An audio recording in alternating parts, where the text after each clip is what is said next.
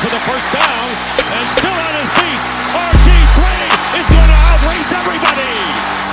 Roethlisberger looks, crosser, grabs, he caught it, fights to the goal line, breaks the plane, touchdown Pittsburgh! That might win them the division! And the handoff to Tomlinson, left side, and he will gallop into the end zone. Charger fans are witnesses to history! In to the Blitz podcast. As always, I'm your host, Mr. Kane Schwartz, and I'm joined by my trying to think of a way to say that we've been hosting this shit together for a long time. Almost 2 years. We're coming up on episode 80, bro. Fucking crazy. So, hello to the guy that I've done 80 episodes of podcasting with, man. How's it going? Hello to the guy that I've done 80 podcast episodes with. I went 4 in fantasy this week, so I'm kind of dreading talking about football right now, especially since I missed basically the entire 4 o'clock slate. So. Yeah, what was the story behind that, dude? I had to work. Ah, yes. Same thing next week, probably the same thing the week after that, and every week for the rest of eternity. That is terrible. Fun. But yeah, I didn't do so hot in fantasy myself. I lost in the frat league, which sucked because, like, you know, I'm known to have a football podcast, and I'm 0-3 in the frat league, so that really sucks. And then I'm 0-3 at Duck League too. Just made a trade with Mitchell today to get Debo, which I feel pretty good about. So hopefully we can right the ship from 0-3. But yeah, it's kind of dismal in the fantasy factory. But yeah, feels good to be back. We had a nice exciting week of football this past weekend. Before we get kicked off, I just want to let everybody know it's looking good right now, knock on wood. But my Wi-Fi has been pretty fucking sketchy lately, you know, because college students, you know, operating off of a laptop with college Wi-Fi. That's just how things tend to operate sometimes. But yeah, the hope is we're going to get that upgraded in a couple of days, actually, so it'll be better after this week. But just want to let you guys know if we do cut out a couple times during the podcast, hopefully we'll be back. But if not, we'll make this a recorded version. We'll put it out on YouTube, Spotify, the whole spiel like we usually do, like I did with last week's episode. So with that, let's hop into Week 3 recap episode, and we start with the picks graphic. And Jaden used to do this back in the day, but we've put red under the incorrect picks and green under the correct picks, if it weren't clear. So let's kind of recap how our picks did this week individually as podcasting mates. Jaden, you went 6-10 this week. 6 wins, 10 losses. You are 23 wins and 25 losses on the year. I came in at 9 wins and 7 losses this week, which made me feel pretty good. That's definitely my best week by far. Dolphins helped me out a lot. The Cowboys was a big one, non-consensus. But yeah, that puts me at 22 wins and 26 losses on the year. So I'm still working myself back from a hole. Mitch, he went 7 wins and 9 losses this week, so he finally ended his hot streak. But he's still 28 wins and 20 losses on the year. And then Tyler, he also had a nice week with 9 wins and 7 losses. On the year, he has 26 dubs and 22 L's. So, let's just run down the slate real quick. Steelers, Browns, obviously we already talked about that. Browns end up on Thursday nights. Panthers win surprisingly against the Saints, and I mean, there's definitely cause for concern in New Orleans now. A lot anticipated with them. New head coach, you know, new quarterback. I mean, not new quarterback, but, you know, healthy quarterback. Olave is there. Like, I mean, there was a lot of good things expected for the Saints, but they really sucked against the Panthers. Jacob just hit us with go Ravens and go O's. Yeah, fuck yeah, man. Love to see a go O's. How about them Baltimore Orioles, man? About to make playoffs, actually. Anyway, we move on to Texans, Bears. I called it the toilet bowl among a lot of my Chicago Bears fans down here. Chicago comes out with the win, their first win of the year, beating Lovie Smith. The Colts come out with a surprising dub against the Chiefs. That was your spread alert of the week. Colts, Tyler was the only one that picked Colts. I mean, I probably would have gone with that spread too. Bills, downed by the Dolphins and Tua. I was the only one to pick that this week, so that felt pretty good. Lions at the Vikings. The Vikings win that one. Me and Tyler had those. Ravens at the Pats. The Ravens put a beating on the Patriots for the most part. That was a strikeout on my part, but the rest of you fellas got it. Bengals Jets. We all picked the Bengals, so we're good there. Raiders Titans. The Titans come out with an upset victory to drop the Raiders to 0-3. Only 0-3 team in football right now, which is bizarre. But yeah, everybody but Mitch picked the Raiders, so good job on Mitch. Eagles Commanders. This was a really tough one to watch. If we could talk about this game like as least as possible today, that'd be fantastic. I'm really actually upset.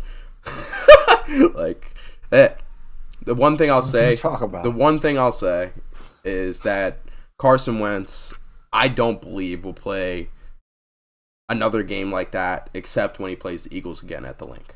Like, they have so much mental real estate in his head. That's the only explanation because, yes, I know. Dude. And that's the only explanation because that was horrendous on Sunday. Anyway, the Eagles do walk away with the win.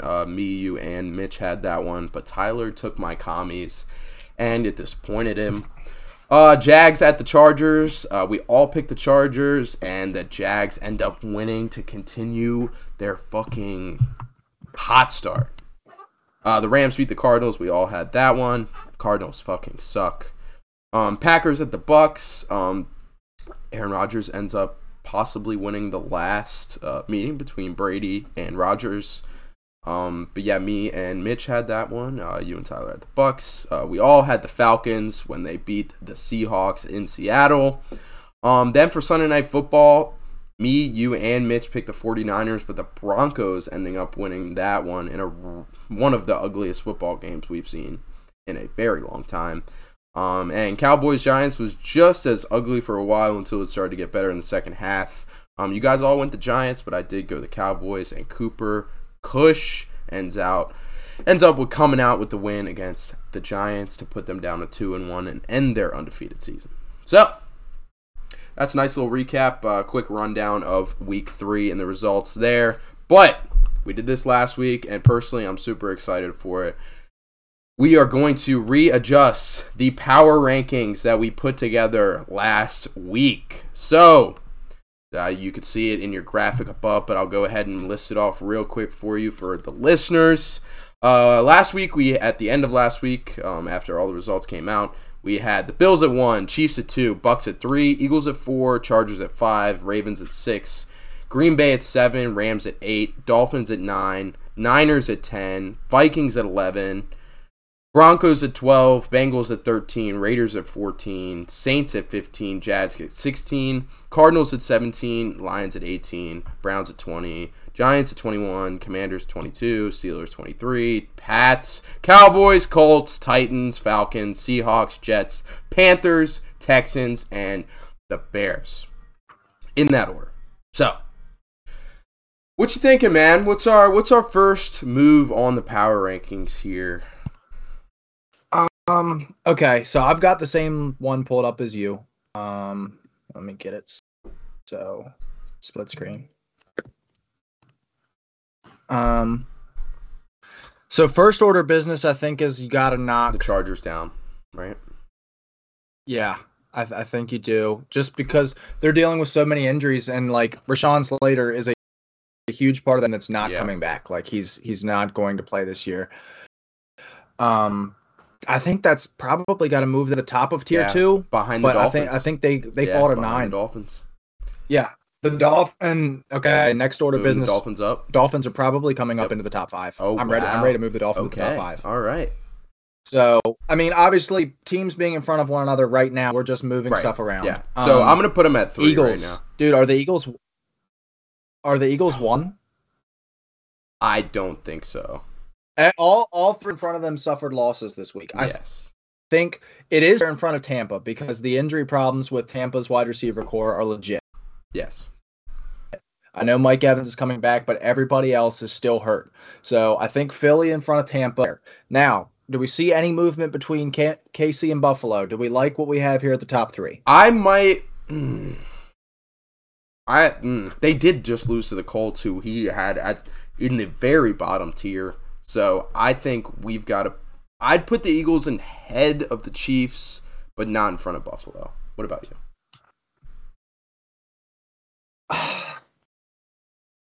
I did just say I wanted them to think 3 is probably where I'd, because I still trust KC. I think KC lost that game more than like Indy beat them. There was just dumb mistakes. Mm-hmm.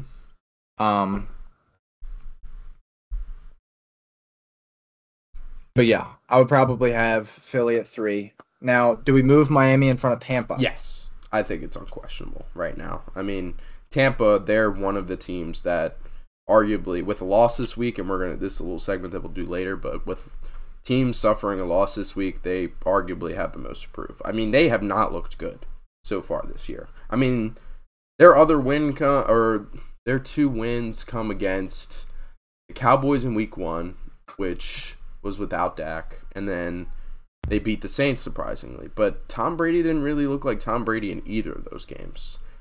So I like the Dolphins better than the Bucs personally, and I think I might put the Ravens in front of the Bucs. I was about to say that's probably where I'm headed next as well. Let's do it. I mean, so Bucs, are we ready to move them behind Green Bay too? I mean, they lost to Green Bay this week. Got to. All right, that's as far as I'm willing to move them down. Okay. Just, as of right now, I can't move them much lower than that. All right.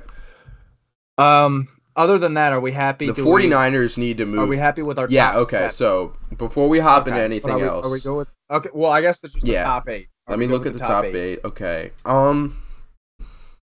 Yeah. Dude. I think it looks good. Hear me out. Do you think the Jags belong in the top 8? No, I do think that they're going to take a big jump into that, probably the middle of the second tier, not in the top 8 yet.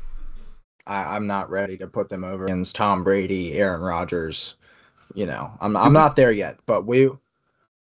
Okay. Do we want to shift the Chargers into the Rams spot, or are we still comfortable with the Rams at 8? I think like I said, dude, the Chargers injury bug is hitting them hard. And they're 1-2 right now. Bosa probably going to miss a few weeks. Slater obviously done. We don't know when Keenan Allen's coming back. Jalen Goddard's hurt. So, yeah, I'm depending on Herbert's injury status, they might have gone lower, but since I don't really know what his situation is, I'm going to leave them at 9. Yeah. 49ers got to move San down. Francisco. Yeah, 49ers got to move down. Okay. I mean, the Vikings below Minnesota. The Denver's also got to move down. All right. So is San Francisco still in front of Denver regardless of this, or does San Francisco move really far down? Cincinnati I wouldn't call their win over the Jets a statement game, but I think they go ahead. I think they go ahead in front of the Niners and the Bucs. I don't know. Or the Broncos. I don't know, dude. Why not? I mean, the Broncos have just looked so terrible so far this year. But they're 2-1. That will not hold. I know that they haven't really had the toughest schedules. Shit. I mean, that's not gonna. Once they play any sort of level of competition, I mean, it's not gonna be good, man. I'm really sick about the Broncos. Okay, well let's do something that needs to happen. Raiders are down in the bottom tier. That's got to happen. I don't know. Okay. They're 0-3. They're playing terrible. They're losing games that they should at least be in, and some of these games they're not even. They've been in 2 games. They've been in the 2 games other than this week. They've been in the last 2 games count. The first 2 games came down to the wire. I don't know, dude. The Chargers game, it really didn't feel like they were in it. And I know they lost, but they're the only 0-3 team, and I know they're the only 0-3 team. All right, well, let's look at the guys. Like they've got to come down. Let's look at the guys in tier 3. I mean, or let's look at the guys in tier 4. I was about to say, let's fix tier 2. I know that I'm the one that moved the Raiders down, but let's. All right, Jacksonville's in tier 2 now. Yeah, pretty solidified. All right, I would put. They're in front of Arizona. Yeah, no shit. They're fronting the Saints. They're front of the Raiders. I mean, this is a division winner right now, like as it stands. Like, and it's pretty obvious. So I might. I think I might be ready to move them in front of Cincinnati. Yes, I was thinking the same thing. I didn't want to be. I didn't want to say it too quick, but I'm glad we're with that. Yeah, I mean, shit. They've been one of the most proven teams so far in the NFL, and it's not like they've had an easy schedule. You know, they've been beating good teams. So, yeah, I like Jacksonville at, what is that? 8, 9, 10, 11. All right, sweet. Saints got to come down. Yeah. Saints are struggling. So the Lions, I guess if we're moving down the Raiders and the Saints, I like the Lions to move up in that second tier. Yeah. Well, yeah. The problem with Detroit right now, the thing that worries me is that they, as a roster, as a coaching staff, as a roster, they aren't used to winning. Not one player on that roster right now is relatively used to winning. And because of that, they can't finish these games. Like, they're getting up in game, they're getting these leads, and they're having trouble holding on to them. Like this game against Minnesota, that's a game that Minnesota usually blows when they're in the league. Now Minnesota's the one that's coming and finishing the job. That's my, obviously, you know, to say that Detroit has high expectations, probably not true. But if you want to be one of these teams that's up in this high second or low first tier, like, you've got to be able to finish those types of games, and they're just too young, too inexperienced to be doing that for me to feel confident in them doing that moving forward. But are they better than the Raiders and the Saints? Nobody. They're better than the Raiders. I don't know about them better than the Saints but the Saints have been putrid recently. Like, yes. And Jared Goff is playing really good football. Don't look now, but Jared Goff is playing really good football right now. They're 1-2, and their one win was against Atlanta when they were losing by 20+ points at one point. I'm worried about New Orleans. So defense hasn't looked as good as we thought, and the Jameis experiment doesn't look great right now. Do you think after the performance that the Cowboys put on last night, do you think that they belong in that second tier, at the bottom of that second tier? Because I think they do, personally. I mean, they beat the Giants, who were undefeated going into last night. The bottom of the second tier is a little. They are 2-1. I don't know if they're better than Detroit, though. Well, the defense has looked fantastic, and it's far exceeded every expectation that I've had their defense could be. I think, and this might be, dude, Micah Parsons might be the best player. Ooh, no more TJ Watt, huh? I'm not even kidding. Micah Parsons might be the best player in football. He is absolutely insane. I believe he's got 18 sacks through his first 16 career games played, or the other way around, but it is the most ever through that amount of games. Like through their first however many games.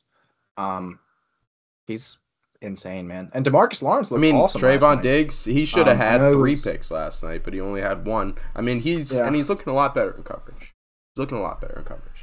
Yeah, and I know Evan, they're lining up against a rookie in Evan Neal, but Cooper Kupp, I don't know, can keep this team afloat. He can keep this team afloat. He can win games for this team that should be winnable games. Not something I expected. He will win the winnable games, there's going to be a lot of winnable games for the Cowboys in the NFC. And that's what you need to do. That's what you need. As a backup quarterback, you just need to not lose the game. Because no one's expecting you to go out there and beat good teams. You just need to not lose the game. I think Dallas is fairly... Real quick, do we Denver in front of San Fran because they did just beat them last night? Or on Sunday night? I guess. And they are 2-1. I don't feel great about it, but San Fran, they've got their own issues right now. So if we're moving Dallas out of the bottom tier, and are we moving Tennessee out of the bottom tier too? Yeah, probably. And then we got to go Oh, who's falling into that bottom tier now? So I was about to say. So the problem is we have to move 2 teams down there. I think. So if we're what? I think the Falcons have more of a case making it out of that bottom tier than the Titans.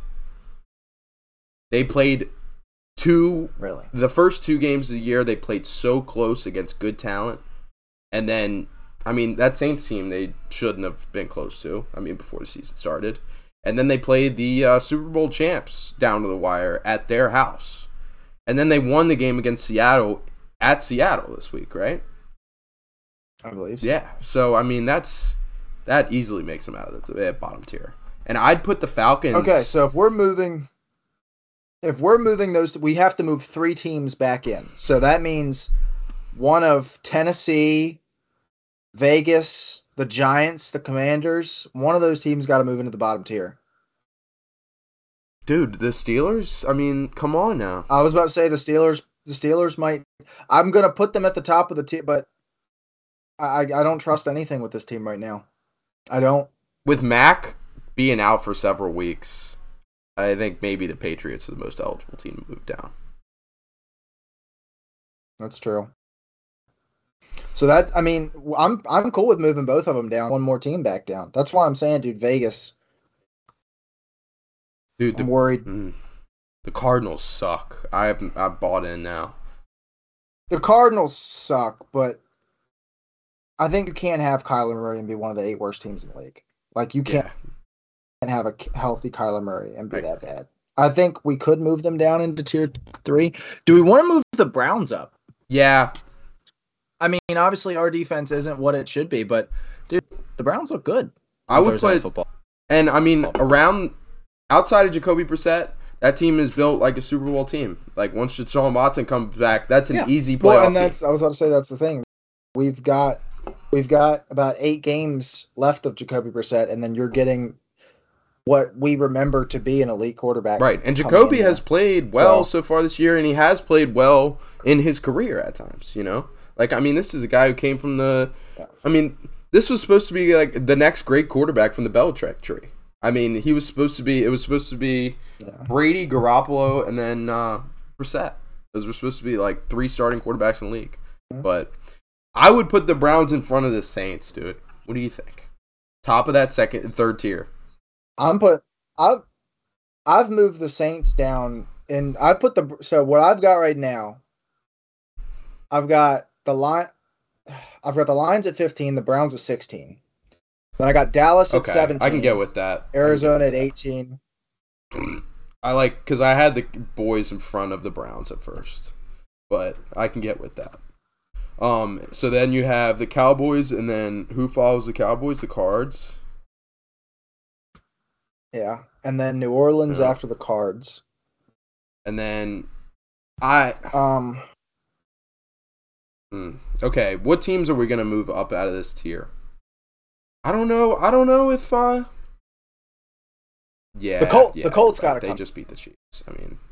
I'm still putting them at the bottom of tier 3 though, for sure. Are we putting the Giants in front of the Colts? Yeah, you're right. Let's put the Falcons and the Colts in front of the Giants and the Commanders. I think that looks good. I'm putting the Colts in front of the Falcons. Oh, why? Dude. They just beat Kansas City. I know, like they won. There was 2 weeks of football before that. It looked horrendous. One of them, they didn't have all their guys, which is fair. But I think the Falcons have looked really good. And for the Falcons have looked good in every single game that they played. The Colts have only looked good in 1 game so far this year, at home, their first home game. No adversity whatsoever. Preseason expectations are playing a role right now because we did have Indy as a top 12 team in our top. Yeah, but then we did 14, move them 13. into the bottom tier at 25 just this past week. So, well, the thing is, the reason why we did that is because they got shut out against Jacksonville, who we thought was terrible. Now we have Jacksonville at 11. Okay. Okay, I'll appease you and put the Colts in front of the Falcons, but I don't like it. And I've got the Raiders below the Falcons and the Colts. I'm with that. Below the Giants, probably. And then because they are. So the then Giants after were Vegas, undefeated going into last night. I'd probably put the Raiders behind the Giants too,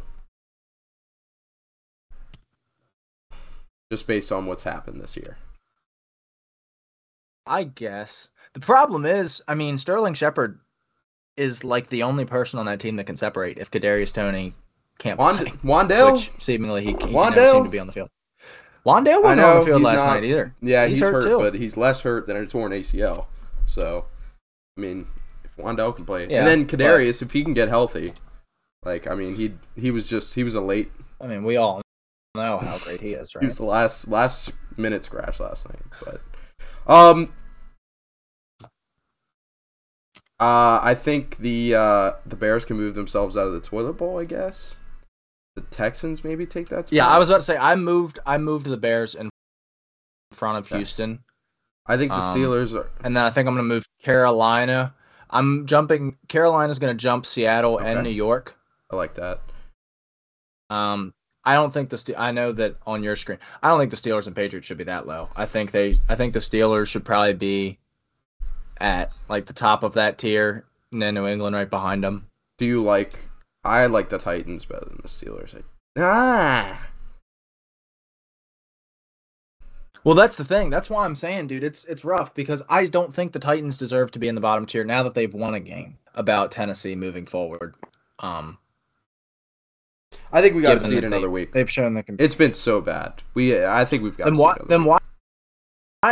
Okay, why does Tennessee get to be in the top, in the third tier, and Vegas? Why does Tennessee have to be in the bottom, but Vegas isn't? Because Vegas has a far superior roster with a lot more preseason expectations. Do they? Listen. Do they? They have Devontae Adams, Hunter Renfro's in concussion protocol. I know that's not extremely long term, but offensive line is probably worse than Tennessee's. Their defensive line can't really stop the run. I know they've got Max Crosby and Chandler Jones. They've got no corners. They've got Moreg. They've got no other safety. Their linebackers are terrible. And whatever's supposed to be working with Derek Carr, like that was the reason why we had them high, was this Derek Carr, Devontae Adams connection. And I mean, it's there, but it's not like, knock your socks off. Great. Like we thought it was going to be, which is why we had them so high, was because we thought it was going to be fantastic. Like going into the year, if you were to tell me that they would lose to start the year, that they would lose to the Chargers, the Cardinals, and then the Titans. If you would have told me that last year during the playoffs, I would have been like, damn, that's a hell of a way to start the year. Fuck. Like, that's a rough schedule. Like, I mean, this is an 0-3 team because they're an AFC West team, in my opinion. Like, I mean, they're just at the mercy. They just lost to Tennessee. Tennessee, that was the number one seed in the AFC last year. I mean, obviously it was a fluke, but exactly, that's what I'm saying. I don't like Tennessee either, but dude, Vegas is a problem. Also, you've got the Commanders at the bottom behind the Giants. So you've got the Commanders at 20. So yeah, what I have in front of me is I've got Tennessee in front of Washington, and then I'm just essentially flip-flopping Vegas and then so putting, and then I was going to put Vegas in the yeah, I've got it a little out of order just because I've been moving stuff whenever you move stuff, so then when you say something, I'll just move it to wherever, and you've done the same. Right. I kind of so the third tier we got, so starting at 16, 17 is the Cowboys, 18 is the Cardinals, 19 is the Saints, 20 is the Colts, 21 is the Falcons, 22 is the Giants, 23 is the Raiders, 24 is the Titans, and then we have the bottom tier, 25 Commanders, 26 Panthers, 27 Jets, 28 Steelers, 29 Seahawks, 30. Yeah, we need to. I think the Steelers. Yeah, we need to mess around with that. So what I've got in my bottom tier, I do think that I don't want to get into a fight about this, but I do think that the Commanders are better than the Steelers as it sits today. So I've got in my bottom tier, I've got Vegas, Pittsburgh, New England, Carolina, Seattle, New York, Chicago, Houston. Wait, So which guy is in my bottom tier that you don't have? I don't have the Commanders in my bottom tier. The Commanders are 24. I put Vegas in the first team in the bottom tier, and then the Commanders are in the third tier. Yeah, I really putting you in a tough spot here because now you got to stick to your guns or you got to move the Commanders into the bottom tier. Okay, so I just moved the Titans in front of the Raiders. I'll appease you there. Dude, I'm going to keep it. I really do think that the Raiders, yeah. So you want Washington? Yeah. Okay, so you're going to put Washington bottom tier. Mm-hmm. Okay. I mean, okay. If so we can't win our division games or at least can be competitive in the fucking NFC East, fuck it. I mean, Jesus Christ. Anyway, I've got New England in front of Carolina, Seattle, and New York. I'd put New England in front of New York and Seattle. Finally. We've always said that this Panthers I roster has been built really good outside of the quarterback position. If Baker can get more adjusted to the offense, and I mean they did just come away with their first win at home against a team that they shouldn't have beat, according to us. So yeah, I like the Pats better, and also their quarterback's not injured. So. Do you want to put the Jets in front of Seattle? That's the only other thing. Because the offense... I've got Jets in front of Seattle. I've got the Jets in front of Seattle. Okay. Yeah. Because on mine they were. I do think that because the playmakers are starting to like Garrett Wilson. Garrett Wilson looks like a hit, man. I know it's kind of hard to say that this early, but Garrett Joe Wilson Flacco looks like he can run an NFL offense still, surprisingly. So anything that we want to do with the bottom three teams, would we put the Bears ahead of the Seahawks? Maybe I wouldn't. Yeah, I mean I cannot believe that they're 2-1. Yeah. So to the Bears fans that listen to the show, there's a lot of them. Congratulations, there's a lot of them, guys. You're gonna hate yourself come April when you've got one more win and then Houston. Maybe you miss out on Will Anderson because you decided to beat the 49ers on Mud Bowl. But I'm good with it, man. I like it. Yeah, I like this list. I think I'm gonna stick with this. I'll put this out on the Instagram tomorrow. Sweet. For all you listeners at home, let me do a quick recap. Go down the list. So we got the Bills at 1 still, the Chiefs at 2 still, and then we've got the Eagles at 3, Dolphins at 4, Ravens at 5, Packers at 6, Bucks at 7, Rams at 8, Chargers at 9, Vikings at 10. And then those are the top 10 teams right there. And then following that, we have the Jags, the Bengals, the Broncos, in this order, by the way, the Niners, the Lions, the Browns, the Cowboys, the Cardinals, the Saints, the Colts, the Falcons, the Giants, the Titans, the Raiders, and the Commanders, Steelers, Panthers, Patriots, Jets, Seahawks, Bears, and Texans. Fuck yeah, man. Solid week 4 power rankings as we head into it and move along. So I like that, man. Hell yeah. All right. Yeah. I have to take a restroom break, a piss break. So would you want to you and these restroom breaks? I want you to show off your comedic talents. By the way, when I was editing the last podcast, I noticed that you did not, in fact, tell a joke. So when I go to check that, when I edit this podcast, I'm going to be pissed if you don't tell a banger of a joke right here. So tell a joke, and I'll be back.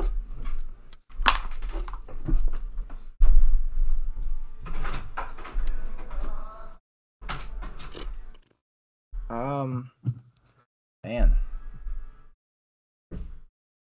So, what's the deal with football? It's on Sundays. I don't know. I'm not a setup joke man. I'm like a Jim Halpert sarcastic joke, like adding on, making jokes about events. I'm not a stand-up comedian type of jokester. I just make funny comments on things that are around me. So this is kind of. I wish there was like another person here so I could get them to. Dude, that was a fast restroom break. Everybody laugh. To get to the other side. I told it. Yeah. Nice, man. Fuck yeah. Okay. We had one viewer hop off while I was gone, so obviously your joke tanked. That hurts, man. All right. Well, that's not exactly our specialty here on the Blitz Pod, but we've got something that is a specialty for one of the members of the Blitz Pod, and that is injuries. As I am not kidding here, and I don't mean to scare anybody, but Mitchell was apparently elbows deep in a dead body today. So if anybody knows anything about the human body and its injury likelihood, it's going to be Mitchell McDonald. So without further ado, I reintroduce the segment, Mitch's Injury Report. Love that shit. Okay.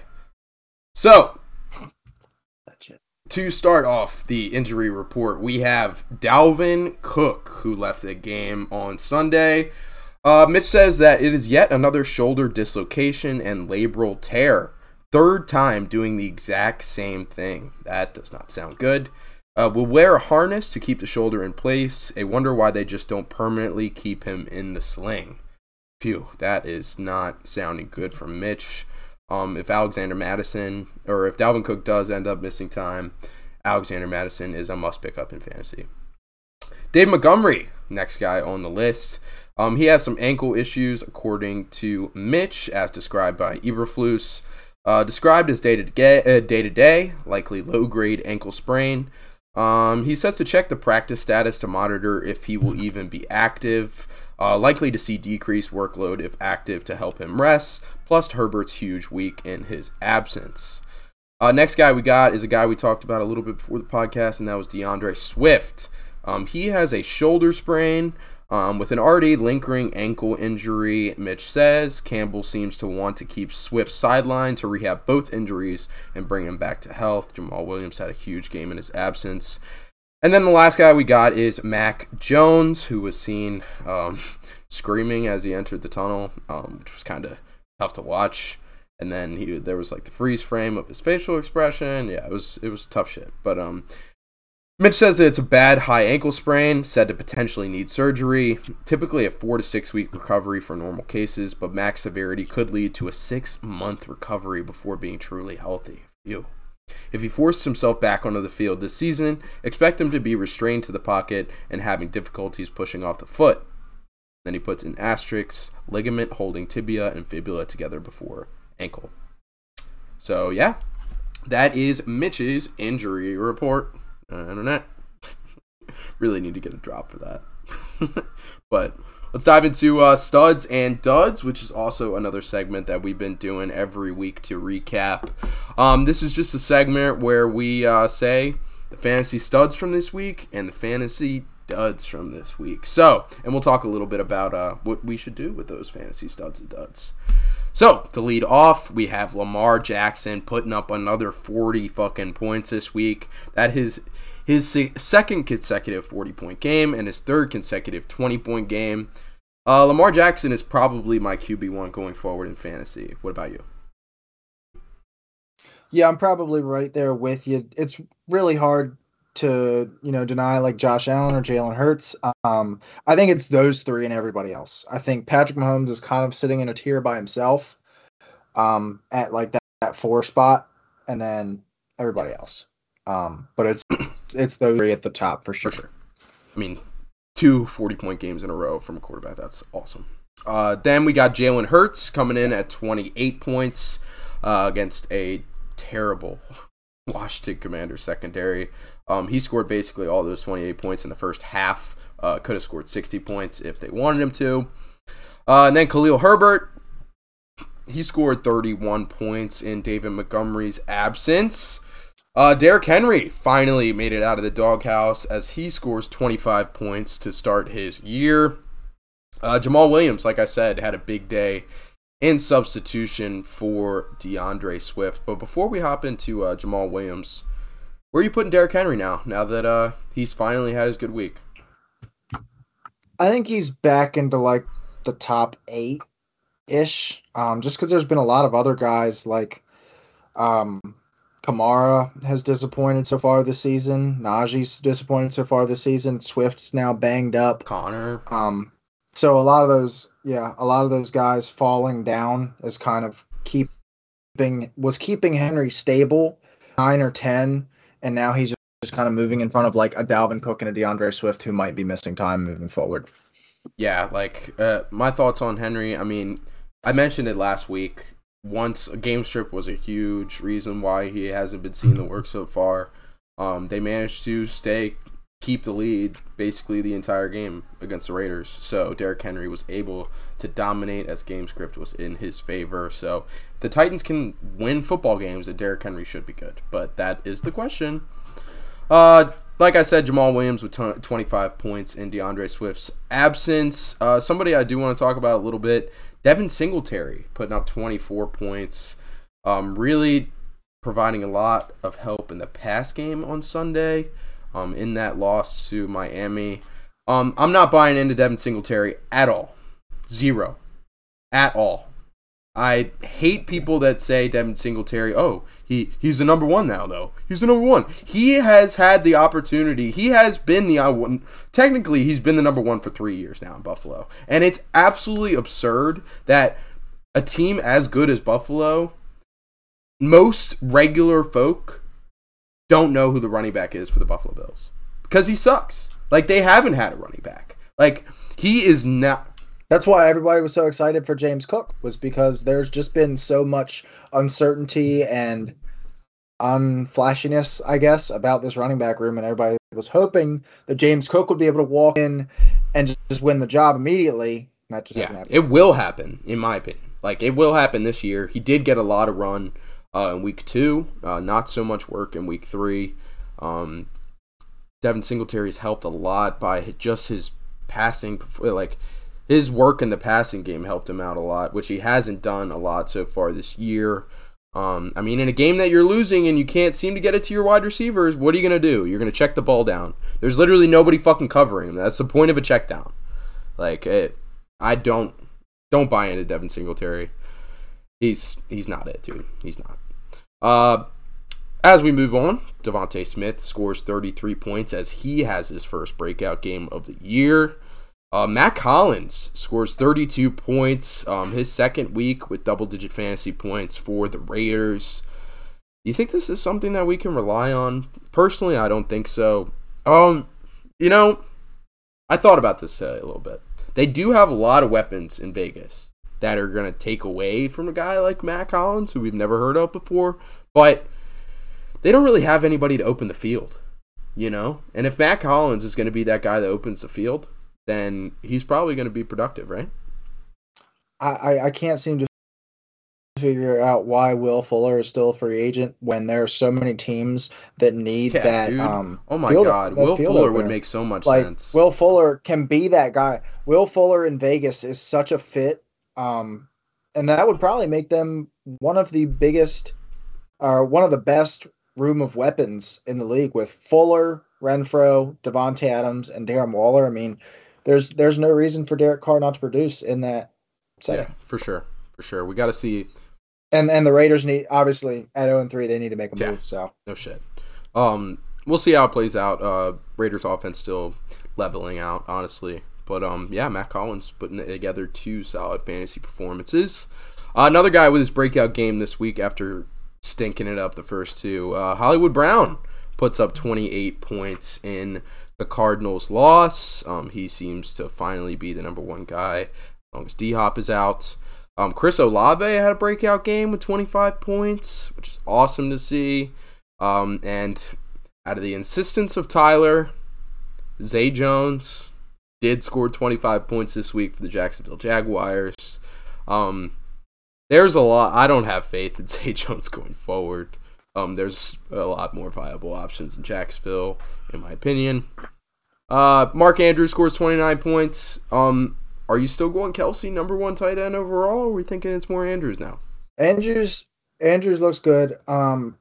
I mean, I'd see that for. I think it's going to be a week by week thing. I think next week you could see Kelsey score 25, Andrews scores like 11, and then we're right back to the same conversation. But breaking news: Bills signing cornerback Xavier Rhodes off of free agency. They obviously need a lot of corner help right now. Christian Benford is now banged up, who was their 6th-round rookie starting at B2 because of Tre'Davious White and Dane Jackson and their entire secondary really being banged up. So Xavier Rhodes kind of a big signing in Buffalo. Yeah, for sure, and a name that's been around for a while.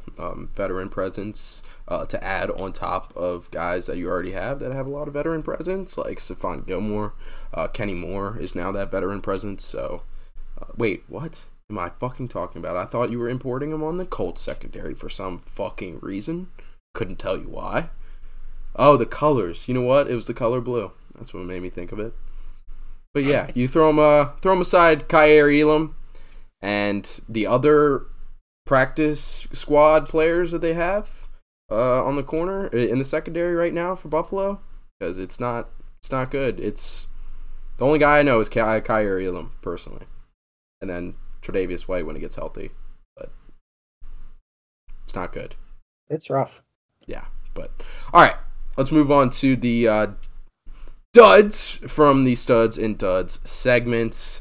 The guys that really disappointed and laid an egg in fantasy this week. Kyler Murray scored 12 points. Matthew Stafford scored 10 points, which is a stinker. Russell Wilson scored 9 points, which is another dud performance for Russell Wilson. I don't think... He is a bottom 10 quarterback as far as fantasy goes, in my opinion. Rest of season. Bottom 10? Come on, man. Like bottom of the top 10. Like bottom of the top 10. Okay. Oh, yeah. Yeah, I know. Bottom 10. Yeah, the way a little unfair. But I don't know if basically what I'm saying is, because in a 10-team league, he's a fringe starter. I'm very fringe. I'm playing the matchup based on Russell Wilson. But to be honest with you, that's where he was drafted at. I mean, he was pretty much around 8 to 10 in most drafts. And obviously he's not eclipsed that ADP whatsoever. But guys going in that range though, like Matt Stafford, Dak Prescott, I don't even think he got those guys you feel comfortable. I don't even think he got drafted in our league. Yeah, he did not. But like Aaron Rodgers, Tom Brady, in usual leagues, these are the guys that were going around. Aaron Rodgers, Tom Brady, Dak Prescott. Brady might be the one that you're worried about here, dude. Brady has not looked good. And Russell, actually, if there's any signs of optimism from Russ, it's that he did take off and run the ball a couple times on Monday night or on Sunday night, which was encouraging. But yeah, I mean, it hasn't been a good start to the year for Russell Wilson. And then I put Carson Wentz in there as well with a dud of 7 points. He had a really hot start to the year, one of the best fantasy quarterbacks. Did not live up to that against his former team. Then we move on to the running backs. James Conner with another 9-point dud performance. His second consecutive game with less than 10 points. I was a huge believer in James Conner headed into the year. See, the thing is, James Conner, like, his touchdown production could save his entire season. Like, I mean, he could go off on a stretch where he scores 2 goal line touchdowns per week for like 3 weeks, and it absolutely puts him right back on track. That's the encouraging sign about James Conner. What are your thoughts? Yeah, I mean, the thing was, obviously, and this was his big criticism in draft season, was the touchdowns that he got last year were the predominant reason for him being such a productive player last year. But I don't know. I don't really trust a whole lot in Arizona right now. And especially if he's going to be banged up, I don't know how much I trust him even when he is healthy. Okay, fair enough. I mean, if the passing game isn't working, which it seems like it hasn't been working too well in Arizona, then they will resort more to that running game. And James Conner, they paid him. I mean, that fact does not change. So I still like James Conner. Honestly, I like James Conner better going forward than this guy who also had a dud of a week And that was Javonte Williams. 9 points. Second consecutive week with less than 10 points.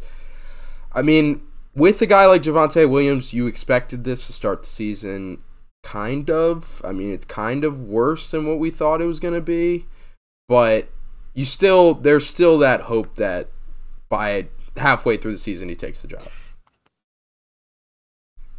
Yeah, it's fairly apparent that he is more talented than Melvin Gordon. And this time last year, we're okay. Is it Javonte Williams' time to take the job? Is it about to be a 70-30 split or whatever? It doesn't seem to be happening. What is going on in Denver? You even have a new coaching staff come in, and it's the same thought process. Maybe that's what carried over from Green Bay. Obviously, A.J. Dillon and Aaron Jones were pretty much splitting touches for most of Nathaniel Hackett's tenure in Green Bay. So maybe that's a philosophy that just he carried with him to Denver. But yeah, we're going to wait on the day. You know, whether it's Melvin Gordon getting hurt, obviously we don't wish that on anybody. But if that were to happen, then I think Javonte Williams would take this job over, and it would be no looking back, because once he has it, I don't think it would ever go back to Melvin Gordon. But I don't know, man. It seems to be a pretty even split for right now. Which is bad news for Javonte Williams owners. But unlike a James Conner, like, he's going to get the same work all year. Like, there's still that hope for Javonte that he could break out and be one of the best running backs in fantasy. DeAndre Swift, he was banged up in this one, so it's kind of not fair, but he scores 8 points. Joe Mixon also banged up. He scored 7 points. And then another big name, Alvin Kamara, who I just managed to deal off in Duck League. He scored 6 points this week. He has 0 games, and he didn't play week 2, but he has no games so far above 8 points. That's not good. And I mentioned a lot going into last year how I didn't like Alvin Kamara. I liked him a lot better this year just because, he did have a more shitty year last year, so, the value leveled out.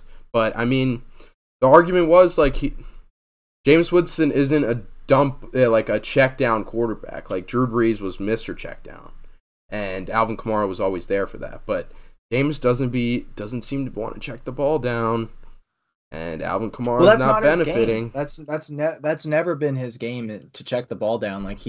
That's just not who Jameis is. Right. And whether that be for good or bad, at least for New Orleans, it's definitely bad for Alvin Kamara. Yeah, for sure. Going forward, I'm probably putting Kamara still top 20 back for sure, but it's top 20 back pretty solidified right now because he is Alvin Kamara. He's one of the best running backs in the league talent-wise. Aaron Jones comes in with 5 points, but you're going to get those duds from Aaron Jones. I'm not concerned there. Dude, your boy, Darrell Henderson, you were ready to write off Cam Akers completely this past week. Didn't even have him in your top 35. Darrell Henderson was pretty high up there, and he comes in with 2 points this week. So it does seem to be a timeshare in LA after all, I guess, right? Yeah, seems that way. Yeah, I didn't mean to shit on your take as much as I just No. But it's such a weird situation in LA. Darrell Henderson seemed to be the clear-cut guy. The Cam Akers owners were flying around. The whole office was burning, like that meme. But now he had a good, solid week this past week, 60 yards and a tud. So it seems like Cam Akers is still involved after all. All right, as we move on to the wide receivers who had some dud weeks this week. A lot of fucking duds this week, dude. A lot of people lost their fantasy matchups because of these guys. And one of these guys I especially lost because of, and that is Gabe Davis, who scored only 7 points in returning to injury.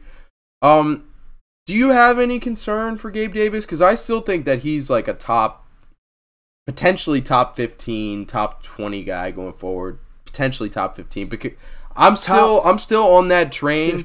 I'm still on that train that says Stephon and Gabe Davis could be both top 10 finishers potentially. I still believe in that because it is Josh Allen, So, what are your thoughts?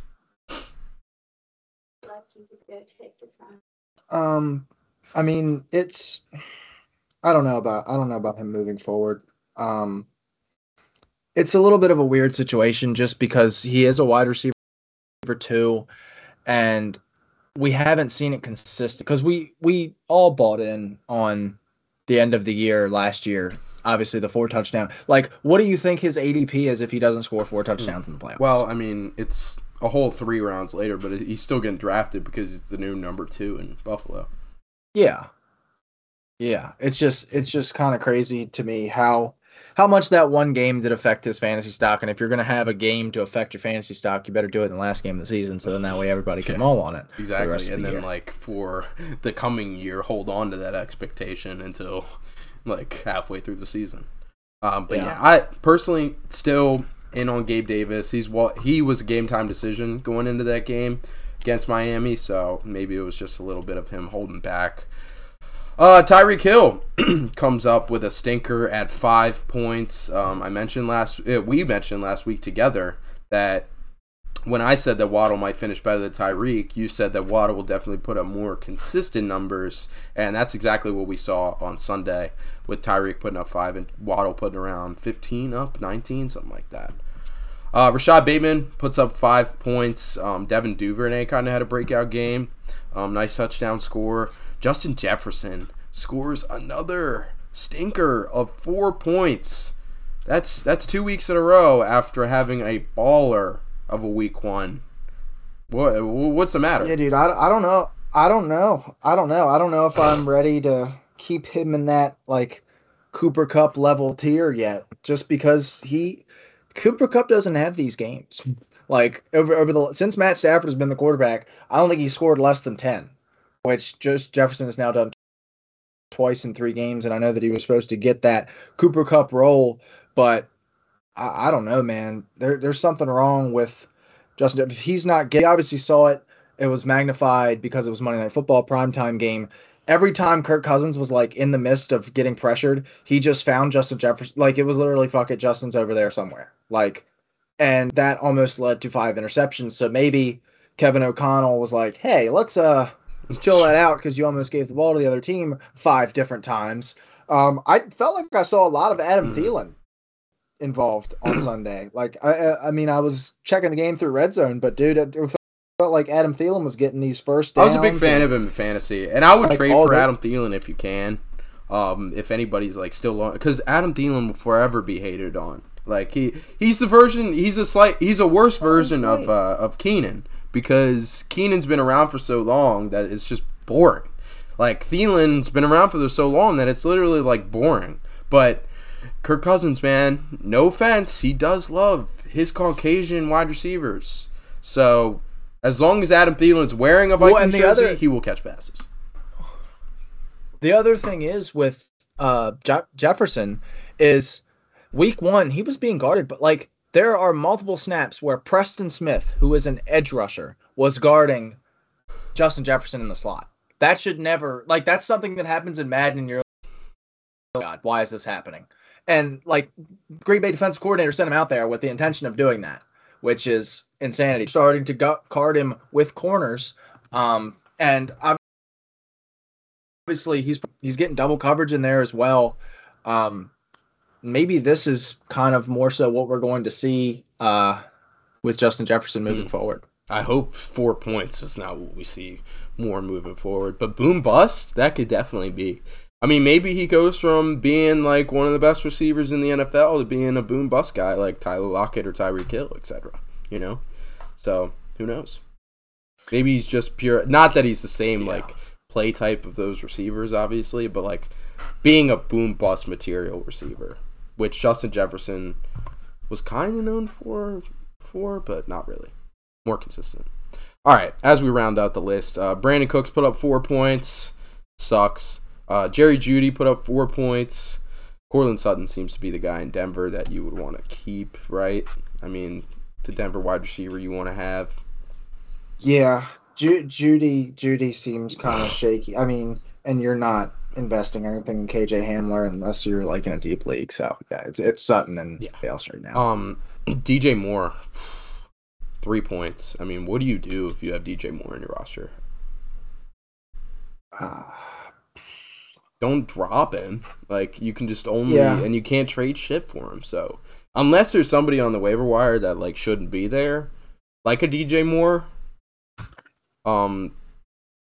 Like, I would consider dropping if I it don't was really think you're, somebody I that you don't want. I don't think you're dropping now. I don't think you're dropping DJ Moore. You're probably kind of pissed.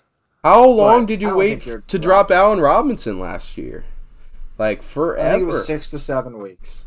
Yeah. 6 to 7 weeks. So we when just you going to wait started another feeling 3 like, okay, I'm weeks just to, like, see DJ Moore is a matter Because of fact. I don't think Allen Robinson scored over 10 points at any point last year. Whereas Yeah. DJ Moore, he's got a week. He's had, I think, 13 in week 2. He had like 8 in week 1. But two stinks. 2 is not good. Can't start on any team scoring 2 points. No.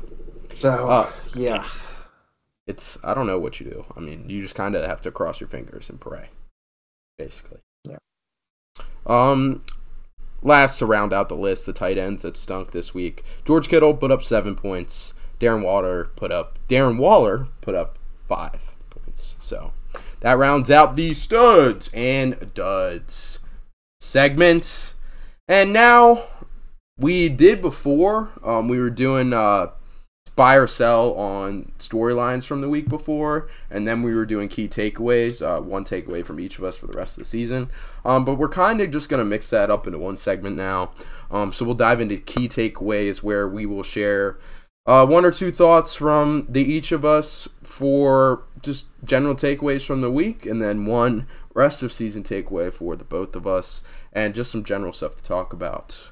But yeah, let's hop into the key takeaway segment. And to start this segment off, we will start with some of the week 3 losers, man. So Tyler proposed in the chat that what 2-1 team has the most to prove this coming week after this past week. And I kind of remixed that question a little bit and just did some of the major teams that lost this week. Which of those teams has the most to prove? All of these teams on the list, and for those listening, it is the Chiefs, who are sitting at 2-1, the Bills, who are sitting at 2-1, the Chargers, Saints, 49ers, and Cardinals, who are all sitting at 1-2, and then the Raiders, who are sitting at 0-3. So which team with a loss in week 3 has the most to prove this coming week? Their matchups this week for each one: Chiefs are playing the Bucks, Bills are playing the Ravens, Chargers playing the Texans, Saints are playing the Vikings, 49ers playing the Rams, Cardinals playing the Panthers, and the Raiders are playing the Broncos. What you got, man? As far as like, I think it's probably New Orleans, to be honest with you. I mean, I think it was a missed field goal away from being 0-3. The Bucks are also on this list. Obviously, I Vegas excluded is the in Bucks there. for some reason. They are 2-1 with a week 3 loss. Yeah. Man. Actually, for me, it's going to be San Francisco. You've got Jimmy G back. This is a divisional game against the reigning Super Bowl champions who beat you, who basically prevented you from going to the Super Bowl and potentially getting a Super Bowl ring. And you're 1-2 when you don't have the uncertainty of Trey Lance anymore. You have the steadiness that is Jimmy Garoppolo. You just laid a fucking egg on Sunday Night Football in a game that no one wants to watch again. That probably has 0 replay on NFL Plus, Platinum, Premium, whatever the fuck that they're charging like $40 a month for, where you can't even watch out-of-market games. But yeah, probably San Francisco that needs to prove the most this week, because if they fall to 1-3, dude. I'd even worrisome. And I'd even add on to that. First of all, they were a playoff team last year. I mean, starting 1-3, that is not a good thing for a team that went to the playoffs last year. And they have Shanahan historically beats the fuck out of Sean McVay. They beat the fuck out of the Rams the past couple years. And yeah, I mean, if they want to prove that they're still the 49ers, they should beat up on the Rams. I mean, they have traditionally, so if they want to prove that they're still the same team from last year that made it to the playoffs with Jimmy G, then you have to beat the Rams. And they're playing at home. So, you know, there's really not a whole ton of excuses for the 49ers. For my team that has the most to prove going forward in week 4 after a loss in week 3, it's going to be the Chargers, dude. Like, it would have been one thing if Herbert didn't play, He did play. Obviously, wasn't as effective. But he threw the most passes of any quarterback on Sunday. Why? Why is that the case? Like, if he's not healthy, then why is he throwing the ball almost 50 times? Like, there's no excuse for that. So if he's not healthy, don't have him throw the ball 50 times. But if you're going to put him out there to throw that many times, then you should win the ball game. And you didn't. You lost to the Jags pretty handedly. This is a team I was talking about Brandon Staley possibly, and this is still a hot take, but I was talking about Brandon Staley before the year possibly being fired halfway through the season if this Chargers team cannot put it together. This is a Super Bowl ready team, and they started 1-2. Like, this is the worst nightmare scenario for the Chargers, especially with Rashawn Slater out for the year now. I mean, yeah. I think the fact that there are injuries, I think that's going to save Staley's job. It's really hard to fire the guy when Herbert's banged up and you miss Keenan Allen for weeks and your franchise left tackle is injured. So, yeah, it's not looked But great. that's 3 years a leash. 3 years a leash on Brandon Staley. 2. Oh, 2. Yeah, because he wasn't there for Herbert's rookie year. But, oh, dude, I don't know. I don't think that Brandon Staley was a good head coach. And I think a lot of this is on him. I do. And, like, how is Eckler not effective so far this year? How do you not get him more involved? In a game where Justin Herbert's injured, I did see a lot of checkdowns. That's all you should be doing. Like, different versions of a checkdown to Austin Eckler. And that wasn't it. It just was shitty football made by Brandon Staley. So, yeah, I think the Texans have the most to prove going into Houston, they beat the Chargers last year. And, yeah, they beat the Chargers last year, and they've played good so far this year up until a loss against Chicago. So, yeah, I think the Chargers have the most to prove going into Week 4. But Blake says he's all for that. So, sweet. Thanks, man. All right, let's move on from the Week 3 losers, and let's move on to this shitty graphic that I threw together in probably 2 minutes. And that is the MVP odds that are out right now. We are 3 weeks into the season, so it's only right that we start to talk about who's going to win MVP. And I looked today, and these are the odds that we have displayed before you, but I'll go ahead and list them off for our listeners. Josh Allen leads the way at plus 300 for MVP odds right now. Lamar Jackson comes in at plus 550. Patrick Mahomes comes in at plus 600, or plus 700, and then Jalen Hurts comes in at plus 700. And then Justin Herbert comes in at plus 1400. Tua Tagovailoa comes at plus 1600. So, I personally looking at this list, I'm smashing the hell out of Lamar Jackson plus 550 on the MVP. Yeah, I'm doing the same, and I'm doing the same thing with Jalen Hurts. I'm gonna just bet both and hope one of them wins, because they both, honestly, dude, with Josh Allen, he looked okay in Miami, but he didn't look 60 times, and they only scored 19 points. Jalen Hurts and Lamar both running extremely efficient offenses right now, so either one of those two are probably my favorites right now, especially with the Eagles being 3-0. Yeah, for sure. I mean, Mahomes has always got to be in that conversation just because it's Patrick Mahomes. He'll be in the top 5 all year unless he does something really terrible. Justin Herbert, I mean, with the rib injury, you could pretty much rule him out for MVP, in my opinion. I mean, I was hearing Hasselbeck talk about on yesterday's pod with Pat McAfee how he had the same rib cartilage injury that he had, and he was like, I did the same thing that Justin did. I had that rib fracture. It would bang me up the game before. I felt good enough to go out, and I regretted it because it fucked me up for the rest of the season. And I think that Justin Herbert doesn't play this week, and I think it's the beginning of the end for the Chargers, dude. And it shouldn't be that way because, like we were talking about with the Cowboys, you should have your backup quarterback hop in and just win you games that you should win. But this Chargers team is losing games with Justin Herbert that they should win in the fucking first place. So, yeah, I'm not picking Herbert to win MVP for sure. But I'm taking Lamar. That's definitely one I'm smashing. And, I mean, Jalen's probably a decent bet because of the conference he plays in, because of the division he plays in.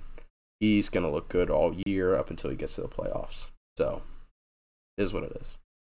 I'm just saying that because I hate Jalen Hurts, but it's a good bet, man. Lamar and Jalen Hurts, those are the guys you should target right now at plus 600 and plus 550, respectively. So, all right, let's move on from the MVP overview, and let's move on to some of the takeaways that we have just from the week in general. And I'll go ahead and lead us off. And what I've got is Trevor Lawrence, dude. He is finally a guy, man. This is a guy that was, I mean, we've talked about it. Everybody who knows football knows Trevor Lawrence was as good of a quarterback prospect as Andrew Luck and Peyton Manning, and that's the list. That is the list. Those are the best 3 quarterback prospects to come out in the past 20 years. He went 28 for 39, 262 yards, and 3 touchdowns against the Chargers. A Chargers secondary that has dramatically improved in the offseason. Not to mention Asante Samuel really looking fucking awesome, looking like the league's next shutdown corner. But he threw no picks, 3 touchdowns, and over 250 passing yards against a really solid Chargers defense. He finished 3rd for the week in passer rating overall, behind Jalen Hurts and Tua Tagovailoa, guys both drafted below him. But get this, man. That was his first 3 touchdown game since last year.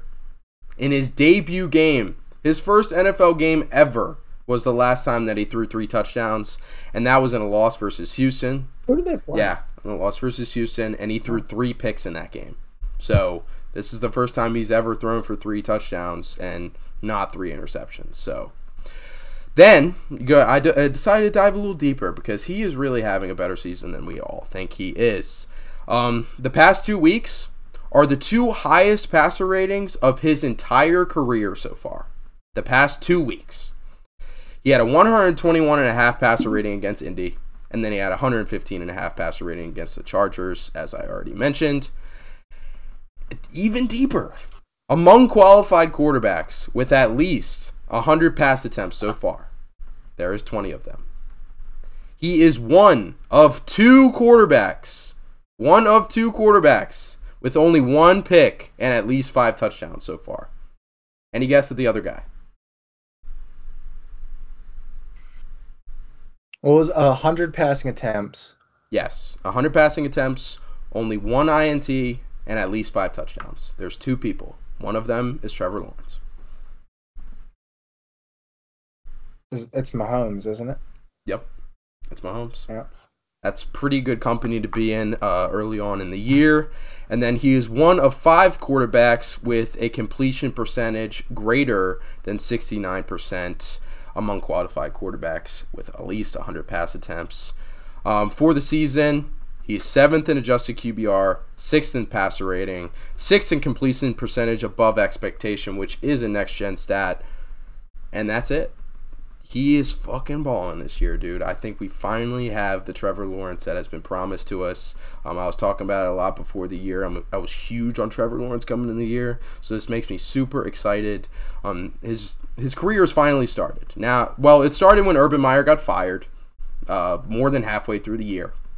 And now it's continuing into the next season, and he really is starting to look like that franchise guy that Jacksonville paid for. So that's my takeaway from this week. What you got, brother? Oh, man. I don't need it. It was hard for me to have a takeaway from this week just because I wasn't able to watch a whole lot of football.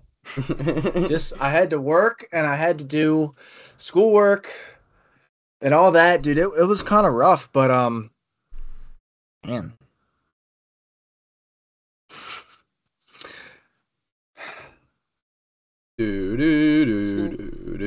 I know. Hold on. I had one before we started.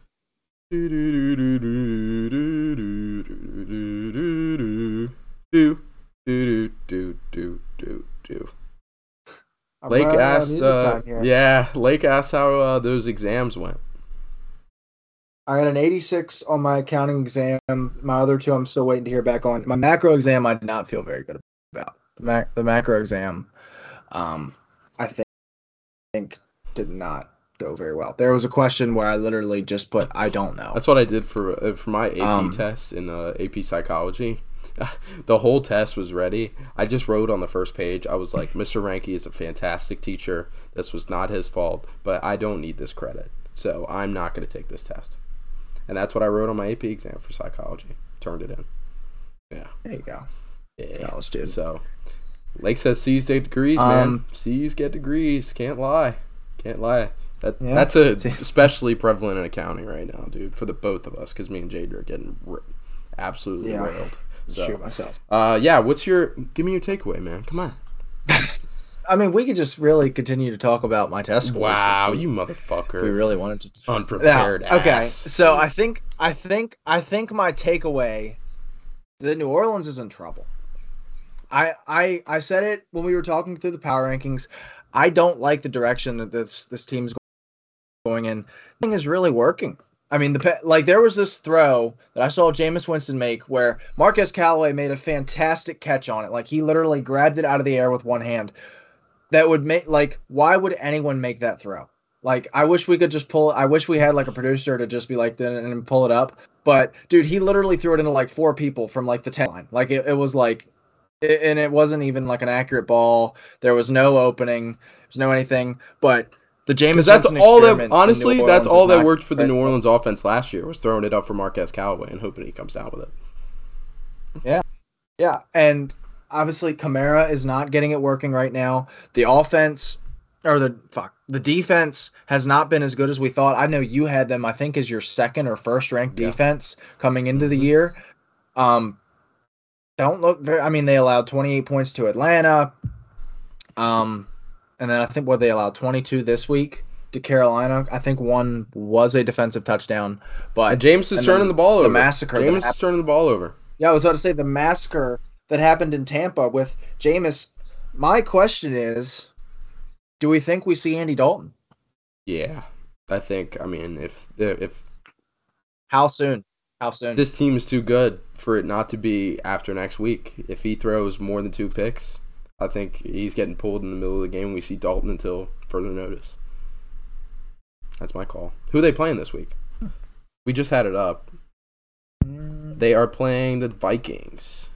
The Vikings. So I'm taking the Vikings in that game too. So I think Dalton starts afterwards. I am too, dude. I do not feel good about what New Orleans is showing me so far this year. And this was a team we thought was going to compete with Tampa, and Tampa hasn't looked too sharp out of the gate either. But if they lose, if they drop like 1 or 2 more games, dude, the division might be wraps for them. I know that there's not a whole lot of like great wild card contenders in NFC right now. It just seems like the 4 division winners and like, Minnesota and San Francisco. But I don't see a world with the way that they're playing right now. I can't see a world where they make the playoffs. Absolutely not. I mean, not with Jameis Winston turning the ball over like this consistently week after week. It's the same problem. We have to consider though, like, obviously NFC teams, like some of them like are gonna make the playoffs. Like some of them. Somebody has to make the playoffs. Yeah. Yeah. Well, you got to think. I mean, Dallas. I thought Dallas was dead on arrival. As soon as Dak got hurt, I thought their season was over, and Cooper Rush has kept them afloat, has won them 2 more games than Dak Prescott has this year. So they might still be in the playoff Cooper Rush ain't no picture. Ben DiNucci, bro. Hell, they're still no Ben DiNucci. Yeah, they're still in the division. They're still in the division picture. And then you've obviously got especially San Francisco with Dak possibly coming back this week. Yeah, you got San Francisco and LA, but this is the best receiving core that New Orleans has had in a long time. This is it's kind of hard to say this is the best receiving core that Jameis has had, considering he played with Evans and Godwin, Tampa. But this is a talented group, and the fact that he's just not able. And I mean, Marquez Callaway is still making plays as a wide receiver 4. The fact that he's just not able to get anything going is troubling. It's very troubling. And I think we do see Dalton very soon. Okay. All right. Just to be clear, that's your rest of the season takeaway, right? Okay, sweet. Yeah. All right. I will hop into my rest of season takeaway to round us out. And that is that Mike McDaniel is on a Coach of the Year campaign, and it's pretty clear cut right now. I mean, if the season ends today, Mike McDaniel hands down is the Coach of the Year. I mean, he ran the 49ers offense that got them to the playoffs last year, a team that should not have made the playoffs, and they made it to the NFC fucking championship. Made Debo a player that he had not come close to being in his entire life. Made Jimmy G look a lot better than they gave credit for. I mean, he did amazing things with that 49ers offense last year, and the 49ers offense this year does not look nearly the same as it did with Mike McDaniel. Not nearly as effective, at least. So, obviously, Mike McDaniel had a lot to do with the success in San Fran that's no longer there. To start his coaching career, he beat Bill Belichick in his first ever game. Then he beat John Harbaugh. And then he beat Sean McDermott. Who's 60, by the way. John Harbaugh is 60. Yeah, I mean, we got a couple of coaching vets. I can't remember if we discussed this on the pod. Yeah, we did do this Saturday night. I still can't get over that. I know.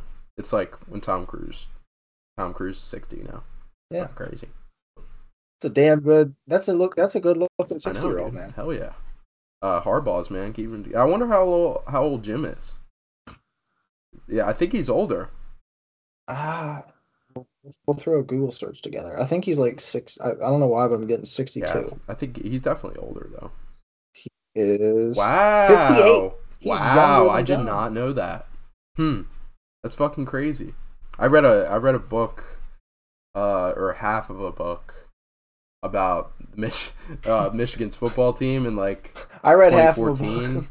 And or no, it was earlier. It was after Harbaugh got hired. It was one of his first years, and they talked a shit ton about the Harbaugh family. I'm kind of embarrassed that I didn't know that Jim was younger. But anyway, that's a hell of a way to start your. You only read half the book.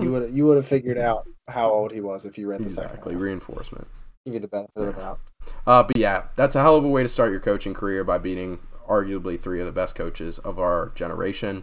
Well, Belichick and Harbaugh are probably 2 of the best coaches of all time, and Sean McDermott is one of the best coaches of our generation. But yeah, that's a hell of a way to start your career. And the Miami offense so far, it's 8th in points per game, 4th in passing yards per game.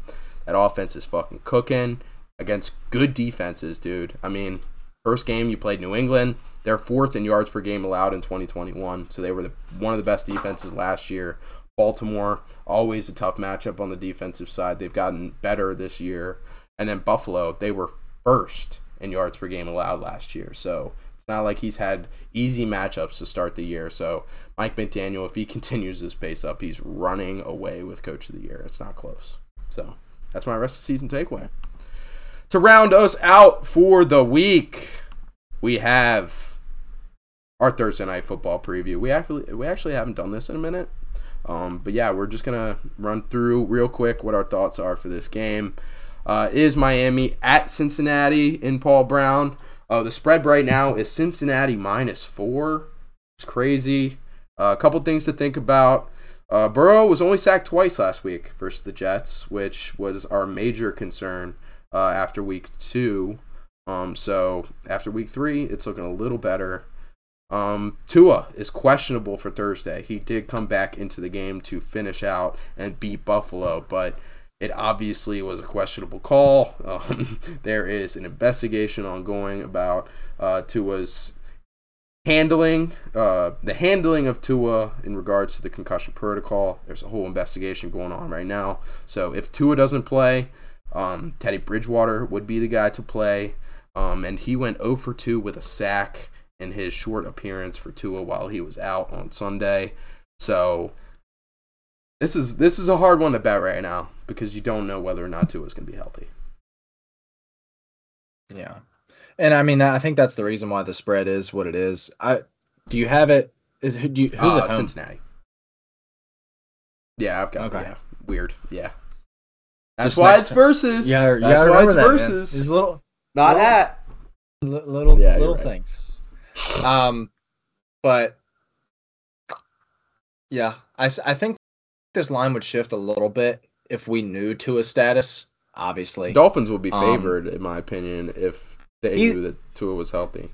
I don't know if they'd be favored in Cincinnati, -1 maybe.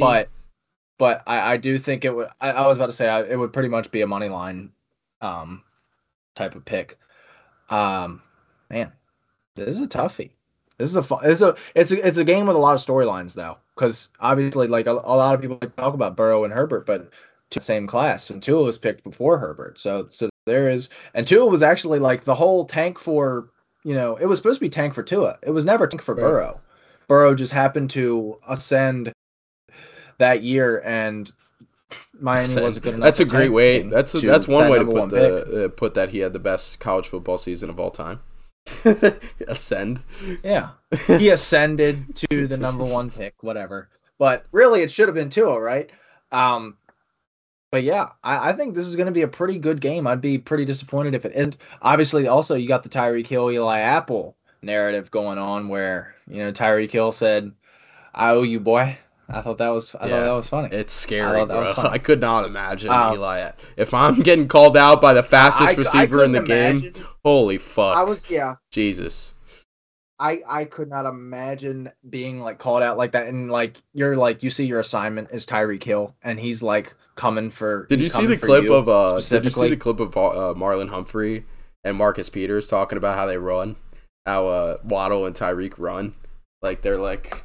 I've seen it like 100 times now, I swear, but it's like they don't. It's so hard to guard. They were talking about how hard it is to guard like people who don't run normal, like Waddle and Tyreek, like because Tyreek runs like with his hands to his side, like kind of flinging them out, and they were like imitating it. And he's like like they were like imitating it, and he's literally like his shoulders are like boom, boom, boom, boom, boom, like going down the field, and that's gonna be a tough matchup for Eli Apple, man. Good fucking luck. And if you're not guarding Tyreek Hill, you're guarding Jalen Waddle. So, who's the closest thing in the NFL to Tyreek Hill right now? Yes, precisely. What Miami has put together. I think, yeah, I'm gonna go the Bengals. I'm gonna go the Bengals at home to bounce back, like to win their first big game of the year, basically. You know what? Give me Miami. I think it's ultimate because obviously this is two of the best wide. This is the 2 best wide receiver groups in the league, at least 1 through 3. But it comes down to the corners, and I'm way taking what Miami has in the cornerback room, or just in the secondary in general, over what Cincinnati has.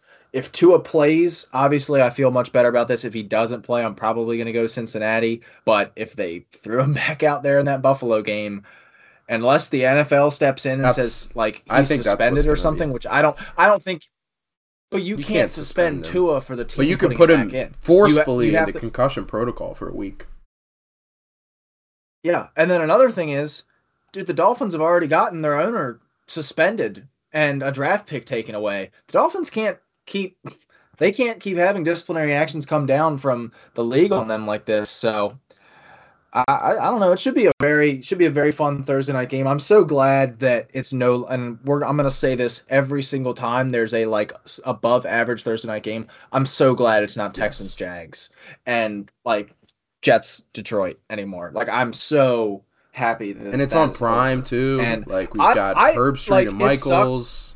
It sucks that I have to watch it on my laptop, but what Amazon, like the graphics department and I love the Fitzpatrick, Richard Sherman, like that whole dynamic. I think it's great. I think they've done an excellent job. Too. It's really That's hard. Awesome. Yeah, it's really hard to break in. Like I know when NFL Network did Thursday Night Football, like when Thursday Night Football was first starting, everyone hated it because it's like obviously it's in the middle of the week, so you're not like picking a new day to play football, but to essentially jump into something that you've never done, like they've never done college football.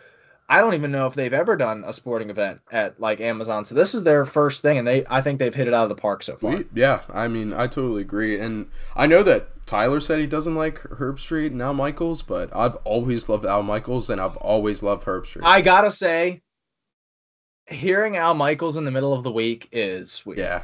Like, hearing Al Michaels before I've already watched football all day, like hearing Al Michaels at the end of my day was how it's been for literally my entire life. And now that it's not like that, it's a little weird. But other than that, I agree. I mean, it's kind of sad when I like look back and watch clips from Sunday Night Football on like TikTok and stuff because I can hear Al Michaels and Chris Collinsworth together. It makes me upset. But yeah, Tirico stinks. By the way, I don't think that he's good at all. Huge fan of Collinsworth, obviously. Tirico? You hate Tirico? Like Dude, I think Tirico is goated. I'm taking Tirico over a lot of play-by-play guys. Stop the conversation there. like I can't. No, I'm serious, man. Tirico is fine. I mean, it's to each his own. To each his own. Like, broadcasters are definitely a personal preference thing, for sure. I don't think there's a single broadcaster that I don't like. Like, the top. Like, everybody hates Collinsworth. I don't mind Collinsworth. I kind of like Collinsworth. I don't like Buck and Aikman as much as everybody else does. I don't. I think Buck and Aikman is probably towards the bottom. Somebody that I don't like, that I think I don't really like Romo. I can't really get behind Romo. Why is that?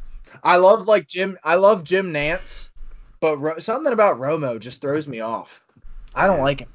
I miss Phil Simms. Oh no, Phil Simms has been throwing some shit out lately, bro. Like, he's been Ray Lewis, dude. He tried interrupting Ray Lewis while he was describing, like, he was breaking down a defense or something, and he was like, "Phil, if you ever try to interrupt me again, I'm taking your head off." Like, he said that in the booth. Like, and I was like, "This what? Why is Ray Lewis?" I know, that's what I'm saying. He was like in the studio. I didn't know about that. I didn't even know Ray Lewis was in the studio. I didn't know Ray Lewis was in the studio. This is all news to me. I mean, I don't know where Phil Simms is, but he's wherever Phil Simms is. And he bitched him and it made me smile. Ray Lewis is wherever Phil Simms is. Yeah. Noted. So. Let's see. Yeah, let's figure it out before we sign off. Yeah. This has been a really good episode, by the way. I think so.